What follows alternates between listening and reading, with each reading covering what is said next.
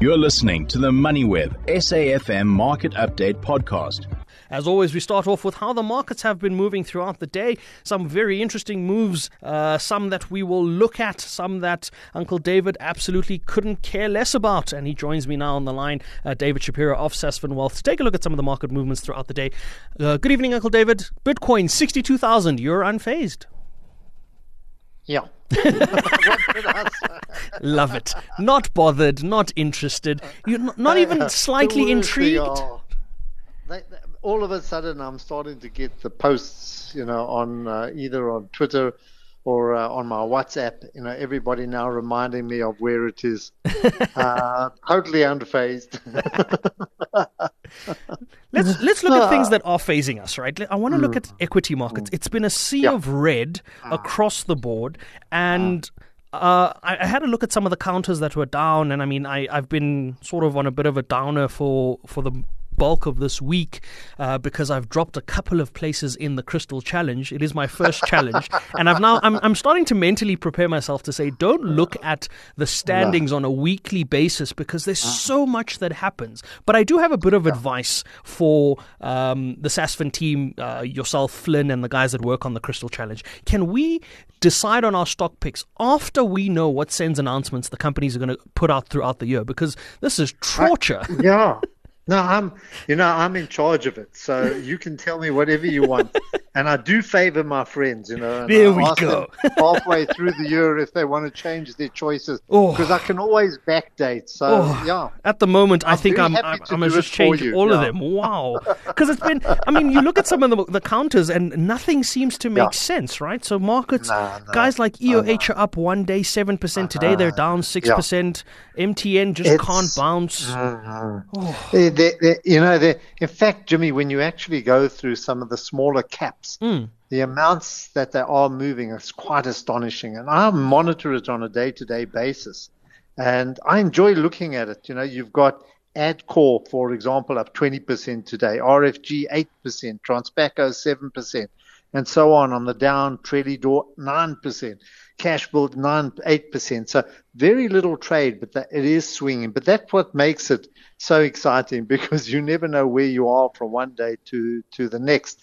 I think what has happened on the trends, and we're seeing this, and this is, I'm talking on a more serious note, is that the miners have come under pressure and they continue to feel a lot of pain.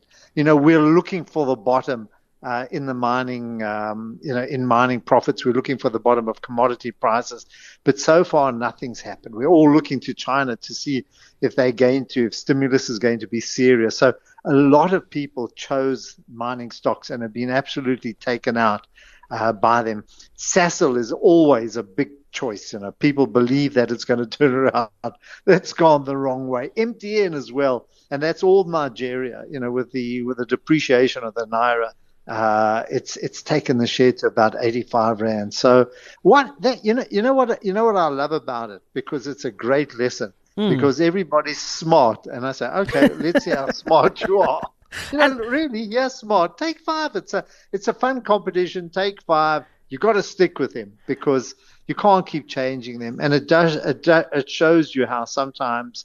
It's a lesson for real life, in how hard forecasting is, and also how sometimes you just got to stay the journey. Absolutely, and I think I found that the most critical lesson, because when I approached it as well, and I looked at the stocks, and I did my analysis, and I sat down, and for weeks, actually for months, I tried to narrow it down. At some point, I made it to the top 20, then I managed to get to a top 10, and then I started applying different logic to different things, and it definitely does paint a different picture from a forecasting perspective to say, it's one thing for a share like MTN that's sitting at 84 Rand today, that's down 6% on the day, and you might have a bearish outlook on it, or you might think, okay, we're going to get back to 200 Rand, but that could take a full year, and the movement to forecast for a 12-month period is something completely different, and I think it's definitely an exciting thing for investors to be able to look at. And looking at some of the market counters today, I mean, the likes of Woolworths reporting numbers, but still, share price coming under pressure,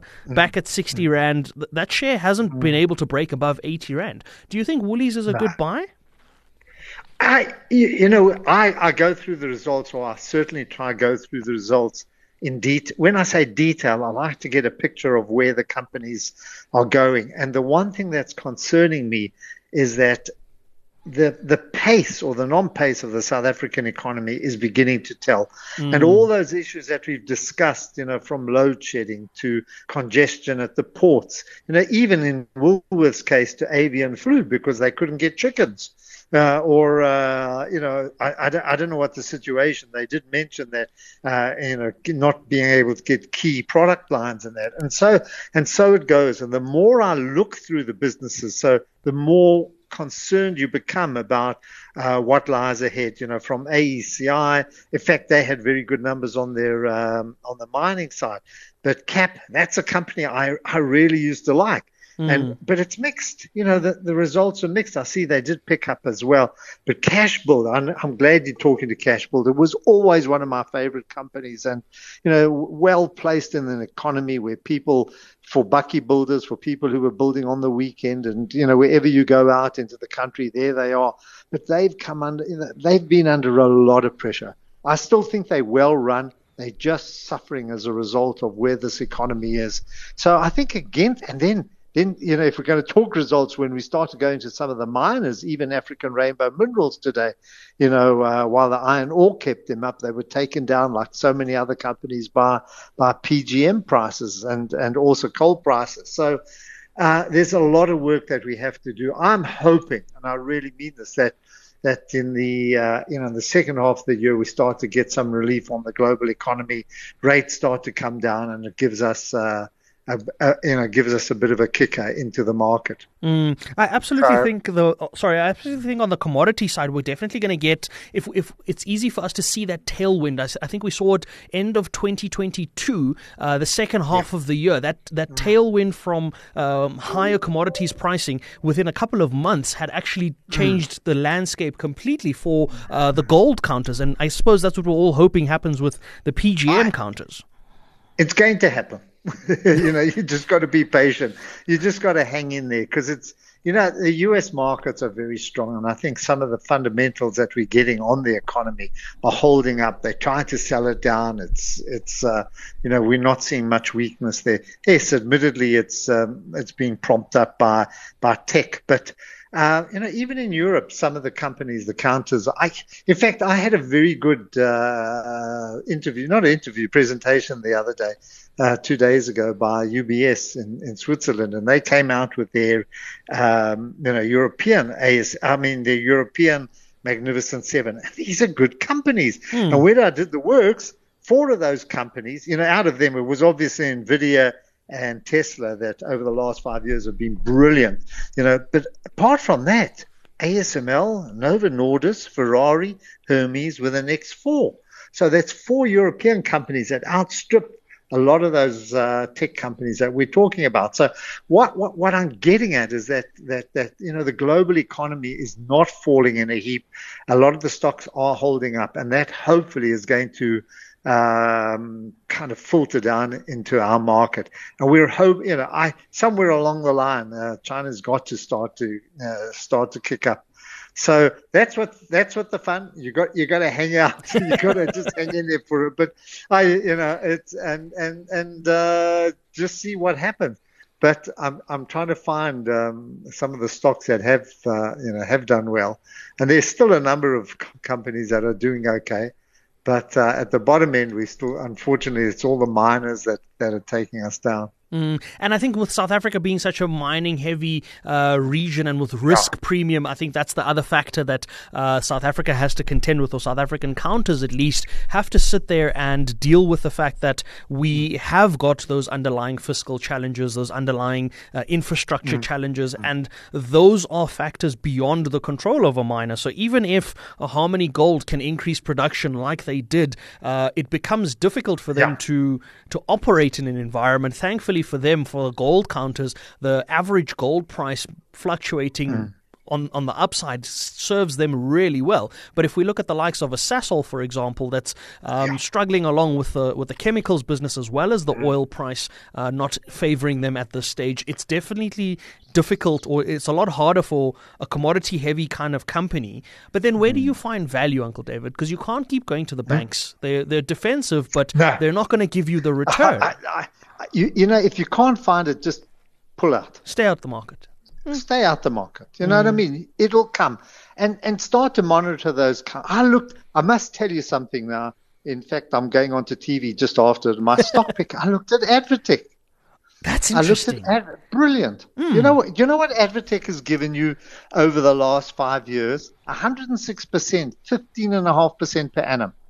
Okay, over the last 2 years, it's up 70%, plus 30%, and it's look. There are obviously people who have chosen it in the Crystal Challenge, but I mean, it's one of these few stocks that you're seeing going in the right direction, and you've got to try and pick those and that. So there's something happening there which is really good.